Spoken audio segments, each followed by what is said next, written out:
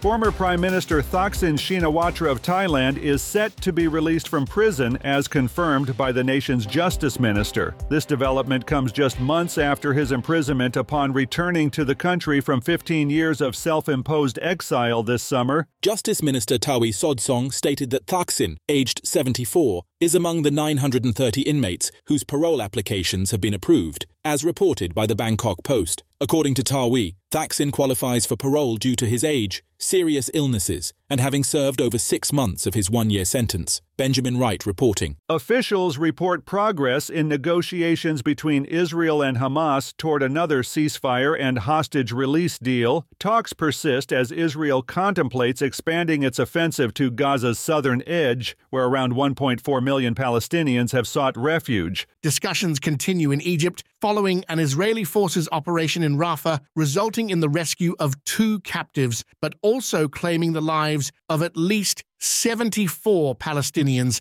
according to local health officials. The potential escalation raises concerns about the impact on the densely populated southern region. Joseph Eckerson reporting. A massive landslide struck a gold mine in eastern Turkey, trapping a minimum of 9 workers underground, according to officials. The Kopla mine, near the town of Ilik in Turkey's mountainous Erzincan province, experienced the landslide around 2:30 p.m. A worker nearby captured footage showing a significant wave of earth rushing down a gully, engulfing everything in its path. Chris Anderson reporting. South Korea's military reports detecting North Korea firing multiple cruise missiles into waters off its northeastern coast, marking its 5th test of such weapons since January. The exact number of missiles fired and their distance were not immediately disclosed by South Korea's Joint Chiefs of Staff. Both South Korea and U.S. intelligence agencies are conducting a detailed analysis of the launches, which represent the 6th missile launch event by North Korea this year. Liam White reporting.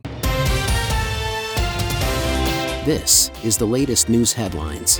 A murder suspect wanted in the fatal shooting of a Tennessee deputy has been apprehended following a nearly week-long manhunt, authorities confirmed. Kenneth DeHart was detained in Knoxville on Tuesday, with the Blount County Sheriff's Office sharing a photo of a significant police presence outside a residence. The 42-year-old fugitive faced first-degree murder and attempted first-degree murder charges in connection with the shooting of 2 Blount County deputies last Thursday. Lawrence Keller reporting. The Georgia Association of Educators and 2 educators filed a lawsuit against Cobb County school officials on Tuesday, alleging education censorship due to 2 bills restricting certain topics teachers can address in the classroom. The Protecting Students First Act, enacted in 2022, prohibits educators from expressing personal political beliefs regarding divisive concepts. These concepts, defined by a list, involve topics such as race, unconscious bias, racial privilege, and the role of racism in American history. Ann Parker reporting. A suspect has been arrested and charged in connection with the theft and destruction of a statue of baseball legend Jackie Robinson, stolen from a Kansas park last month, authorities announced. The statue disappeared from McAdams Park in Wichita on January 25th, with only Robinson's feet remaining. Pieces of the statue were found on January 30th in a burning trash can in Garvey Park. The suspect in the incident, 45-year-old Ricky Alderette, faces felony theft and aggravated criminal damage to property, Kyle Norris reported. Dole Fresh Vegetables Incorporated issued a voluntary recall of a limited number of Dole-branded and private label salad kits due to potential cross-contamination with cheeses recalled for possible Listeria contamination. The recall, posted on the U.S. Food and Drug Administration and Dole's websites, states that the salad kits were processed on the same line as a cheese product from Rizzo Lopez Foods. Customers and retailers with questions regarding the recall can contact the Dole Consumer Response Center at 800-356-3111. Jim Kender reporting. And that's the latest news headlines with Alan Edwards.